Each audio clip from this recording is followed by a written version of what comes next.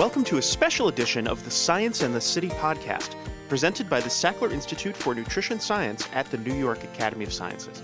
I'm your host, David Hoffman. In the last episode of the podcast, we interviewed Dr. Mandana Arabi, Executive Director of the Sackler Institute, about a global research agenda the Institute has been working for the last 2 years to create. In December of 2012, the Sackler Institute hosted a 2-day conference at the Academy where leaders from all aspects of the nutrition community were invited to speak and interact and offer their perspectives on the agenda and on the current state of the field in general. You can see video clips of highlights from their presentations and find a link to an Academy e-briefing of the entire event at www.nutritionresearchagenda.org.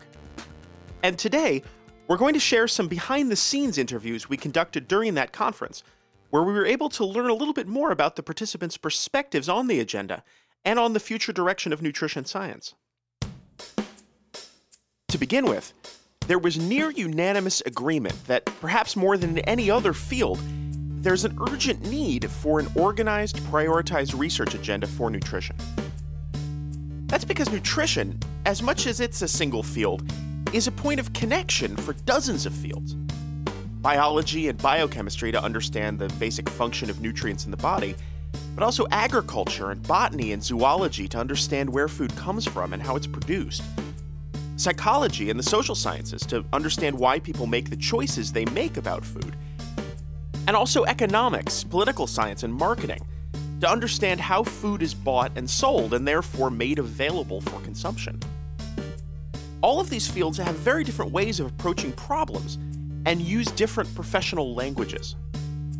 One of the primary goals of this research agenda is to begin to create a kind of dictionary that will allow open translation of ideas amongst all of these different disciplines, and therefore allow for truly multisectoral approaches to solving the enormous problem of how to most successfully feed the almost 7 billion people who live on this planet. Here's Dr. Jay Barkley, a clinical nutrition researcher with the Kenya Medical Research Institute, followed by Dr. Rebecca Stoltzfus, Director of International Nutrition and Global Health at Cornell University. There's a real need to generate some consensus about what's going on, firstly, and secondly, what kind of research needs to be done. Set of targets and common approaches to achieving those goals. I think nutrition's a little bit behind in generating that consensus, and I think it will make that difference. I think what this meeting is about is really articulating the big problems and inspiring scientists and the whole community, not just academics like myself, but all the actors to think in new ways about how we can solve those problems. Dr. Francesco Branca is Director of Nutrition for Health and Development at the World Health Organization, the Sackler Institute's primary partner in creating this agenda. Here he is to help define some of the big problems the agenda is trying to address. There is certainly a demand to do more to address global nutrition challenges that are becoming more complex because we still have not been able to address the burden of undernutrition, stunting, underweight, anemia. At the same time, we have, particularly in low and middle income countries, an increased risk of dietary-related non-communicable diseases, meaning diabetes, obesity, heart disease, stroke. So how you address these two issues at the same time with a coherent set of policies addressing the offer of food and the consumers' opportunities. And we need to know more in terms of how to monitor the issue, how to respond in terms of biological factors, how to design policies, and how to deliver the interventions. So there is a space of implementing what we know, but there's a big space of identifying innovative avenues. The problems Dr. Branca just described are sometimes called the double burden, the strange paradox of malnutrition and obesity often occurring in the same populations at the same time. There's no disagreement that the double burden exists and that it's a huge global health problem, but there is still quite a lot about it that we don't understand. To tell us a bit about what we do know, Here's Dr. Tamid Ahmed from the International Center for Diarrheal Disease Research in Dhaka, Bangladesh. Let me give you one specific example about the slum settlements in a city like Dhaka. Okay? You have, an entire family living in a very small space. Okay? So what do women do? They can't do an exercise. There's almost limited physical activity. This is one. Second is, when you have food insecurity, when you're hungry, what do? You take everything that is cheap. And the cheap things available happen to be sugary, they happen to be fat-laden, they happen to have less of protein.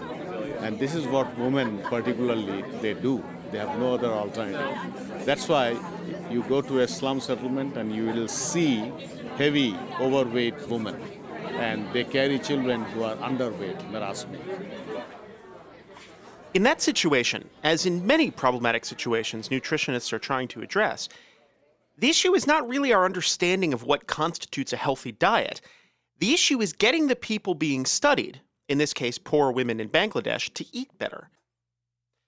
As we talked about in the last episode of the podcast, that opens up a huge can of worms involving both the availability of food and the psychology of the targeted group. Here's Dr. Rafael Perez Escamilla, professor of epidemiology at the Yale University School of Public Health. So, very simple. If people had access to more fruits, vegetables, fish, whole grains, and so on, and we're talking about economic access through education, if people were to be more physically active, if we paid much more attention to the nutrition of women before they become pregnant, during pregnancy, of their babies during the first years of life, we would be preventing a lot of the problems. There is no big debate about that. So the problem becomes one of logistics. In places where people don't have access to healthy food, how can we get them that access? And also one of psychology. In many populations, people can make the choice between healthy and unhealthy food, but they choose the unhealthy food anyway. Clearly, nutrition scientists need a better understanding of why individual people make the choices they make if they want to create public health initiatives that will successfully improve the diets of large communities. This represents a fundamental change in the nature of nutrition science. Since the field first coalesced, its focus has been biochemical. What are the essential nutrients? How do they work in the body? But now, as our understanding of the fundamental biology has increased, there's also increased emphasis on successful delivery of nutritional interventions, which is how nutritionists and public health professionals refer to strategies to improve the diet of a group of people in a practical way. Here's Dr. Jean-Pierre Habicht, longstanding professor of epidemiology at Cornell. Let's take the iron. There's been enough research over 100 years to know that women who are anemic in most developing countries are anemic because they don't have enough iron.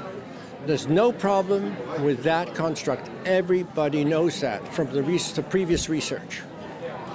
The problem has been how you get the iron into the mothers. And those are things that are totally outside of the biology. We have not come up with any way. We've been working on this for 30 years. We have not come up with a delivery system that works. And here's Dr. Perez Escamilla again. We do know what it is that we need to do.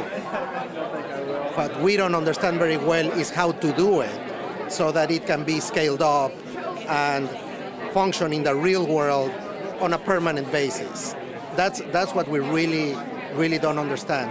The systems, the environments, where the default is not to have easy access to lousy food, but to have easy access to healthy and nutritious food. And there are many different ways that can be achieved, but we have to do research. We have to get much more into the science of program delivery to be able to access, for people to benefit from the knowledge that we have right now. Studying delivery systems poses a particular challenge because they are especially hard to study with the research methods that nutrition scientists most prefer to employ. the same kinds of randomized control trials that are preferred in all kinds of chemistry and biology. These involve isolating the element you're studying and making sure your test subjects only interact with it in a very specific way, while holding a separate group, called the control group, aside so they are not experiencing that interaction at all. This kind of study is very difficult to set up when you're dealing with nutrition for several reasons. First, you can't control the diet of human beings the way you can the diet of lab animals. And second, holding a control group aside when delivering a life-saving nutrient to starving people would be really hard to justify ethically. So what do? How do we set up interventions that help people, but from which we can also learn something? And learn as much as we can from the interventions that have already been conducted. One answer might lie in the fact that the social sciences have always used other methods of finding information. Here's Dr. Alan Dangor from the London School of Hygiene and Tropical Medicine. Because a lot of the things we're discussing in nutrition and international development don't lend themselves to randomized controlled trials. And when you think about other ways of asking these questions using different techniques and trying to identify the results that come from that and bring those together to give us an answer. That's a pretty fundamental shift in the way a researcher would be asked to think, from the way they're trained to... that's a large thing to ask, it seems like. Well, I think it's a large thing to ask if you're trained in nutrition or health. But it's not a large thing to ask if you're trained in economics, because they don't do randomized controlled trials. They do all sorts of other things. There are lots of different methods for asking questions, and other people, other disciplines don't think randomized controlled trials are the bee's knees. They don't think it's the most important way to answer a question. So we in public health think it is, and I certainly do. I think it's fantastic. But there are always going to be situations where it's not possible to do a trial, and in those situations we have to think strategically and sensibly about what constitutes sufficient evidence. Here's Dr. Habicht again. But the issue here is being very clear that you're not going to go anywhere without real funding. And that's funding not just for the research, it's funding for the training, it's funding for establishing institutions where you can get the kinds of people trained like this. There's no institution in the world where you can get trained to do this properly. At Cornell, we've been trying for years, and we've been reasonably successful. How do we do it? We break the rules. We accept people in who are not qualified to come into our division because they don't have the biochemistry, because I need an economist, because we need a social anthropologist. But the institutions say, no. We do nutrition here. We have to have a different concept of nutrition. But that's not going to happen in the present institutions unless these institutions build centers and so on, which Cornell could easily do. We've got the economists, we've got the social science, everything. We don't have a dime to do it. The money's not there because the concept of the need is not understood. Because the need's not understood, there's no reason to fund it. Another pressing need in the realm of delivery, which came up again and again over the course of the conference, is for better communication between the research community, who are the ones determining what people should be eating, and the food industry, who are the ones who actually provide people with the things that they eat. Here's Gordon Bacon, CEO of Pulse Canada, a trade group of farmers who produce certain kinds of beans and other legumes. Yeah, primary agriculture is focused on yield, and to a lesser extent, and in some cases with virtually no focus on sort of nutritional quality. But I think that what we can do is go to the next step now and start looking at sort of nutrition as the outcome. And I think that when we can start bringing together the elements of nutrition, and they'll go back to the primary agricultural community and say, can we enhance some of these attributes or traits as part of our breeding process, then we'll have taken a step forward. But the question that I have is, so where are the incentives? Where is the opportunity analysis for what we can do in changing nutritional outcomes by providing food companies with the signals of what they can do to make things better? And it will vary by population group, etc. But for example, if we are to improve protein quality and protein quantity, if we are to improve fiber level, we know protein and fiber have a huge impact on obesity because they have an impact on satiety. Do we have signals to food companies that are saying, here's what you will be recognized for when you do things right, as opposed to you have too much salt, you have too much of the bad kind of fat, or you have too much sugar? So are there risk analysis? Yes. Are there opportunity analysis about what we can do to formulate food to make it healthier? So I think that's where we need some clarity. It's a carrot and the stick approach. I think we've been heavy on the stick. I think we need a little more focus on the carrot. Here's Dr. Raoul Bino from Wageningen University in the Netherlands. We all have the same agenda, really, and they need real science also, and scientists also need real products to come to the market. Otherwise, they make products which are not valuable enough, and if the product is not based on innovation, on science, the product itself will fail in the market. So they need scientists to make their products. It's very clear. The big major companies come to the European scientists now for results, nothing else. And I understand the big issues here also about ethics and about that scientists have to be clear and that the industry has some reason to work together, of course. But if you want to get the results, food in the market, you need companies. Here's Mr. Bacon again. So it's a little bit of designing a system from all sides, and certainly with an agricultural background, I'm looking at it and saying nutrition solutions need to sort of find their way back to the farm and look at it from a sustainability perspective. Because, again, when we start understanding what the destination is, then we can start working our way back through that supply chain and understand where we need to end up. Here's Dr. Anna Hareforth, an independent nutritional consultant. So I think just this kind of work that we are discussing here this weekend and in the working groups, it has everything to do with thinking across disciplines and working across disciplines. And it's relevant nowhere more than nutrition, because if you really think about it, nutrition, it isn't really anything by itself. It's by definition, people thinking across disciplines and working together. So the old thinking of different disciplines being trained in silos and maybe talking to each other and sort of having a, meet and greet sharing that's sort of, I think, the old way, and then the new way is how can we functionally cross? It's not like I do my thing and I talk to you, but we do some research together, or we learn the same things across a very broad spectrum. When we're thinking about new research agendas, for me, that connection between disciplines and between sectors and between partners is what is very current and what's needed in the future. With some final thoughts on the importance of this conference and the research agenda in general, here are Drs. Dangor, Branca, Ahmed, Escamilla, and Habicht. Well, I think this has been a great opportunity to bring together a really diverse group of individuals and different expertise, different backgrounds, different disciplinary focuses, to ask, to really ask the questions, where are we going with nutrition? What are the key questions that still need to be asked and answered? And also to maybe it's time to take stock and say, what have we done so far?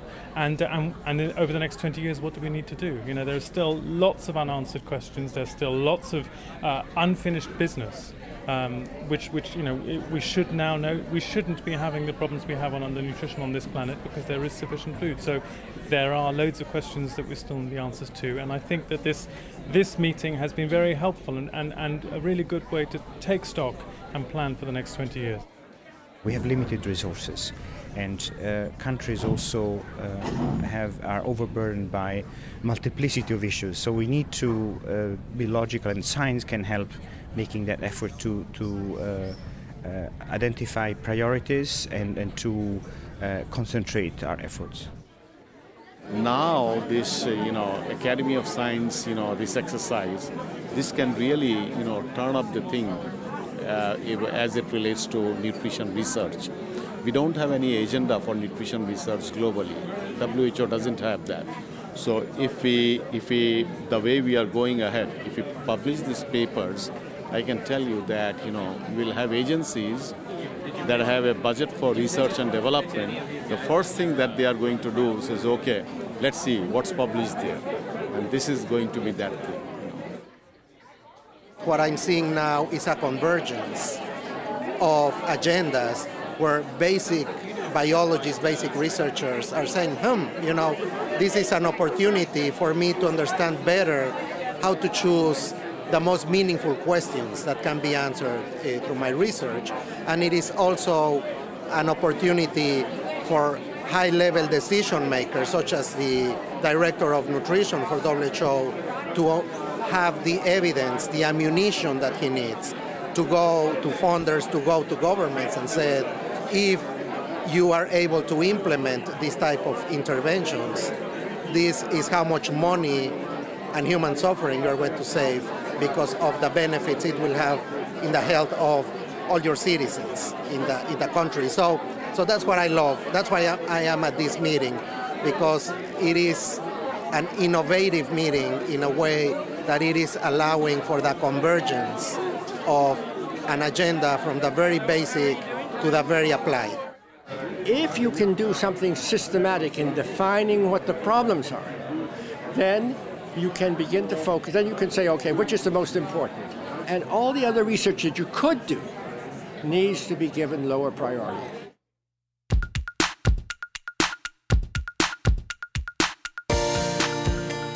This podcast has been a presentation of Science and the City and the Sackler Institute for Nutrition Science, not-for-profit programs of the New York Academy of Sciences. We welcome your comments on this or any of our programs by email to scienceandthecity@nyas.org. For more information about the Sackler Institute's Global Research Agenda for Nutrition Science, please visit nutritionresearchagenda.org.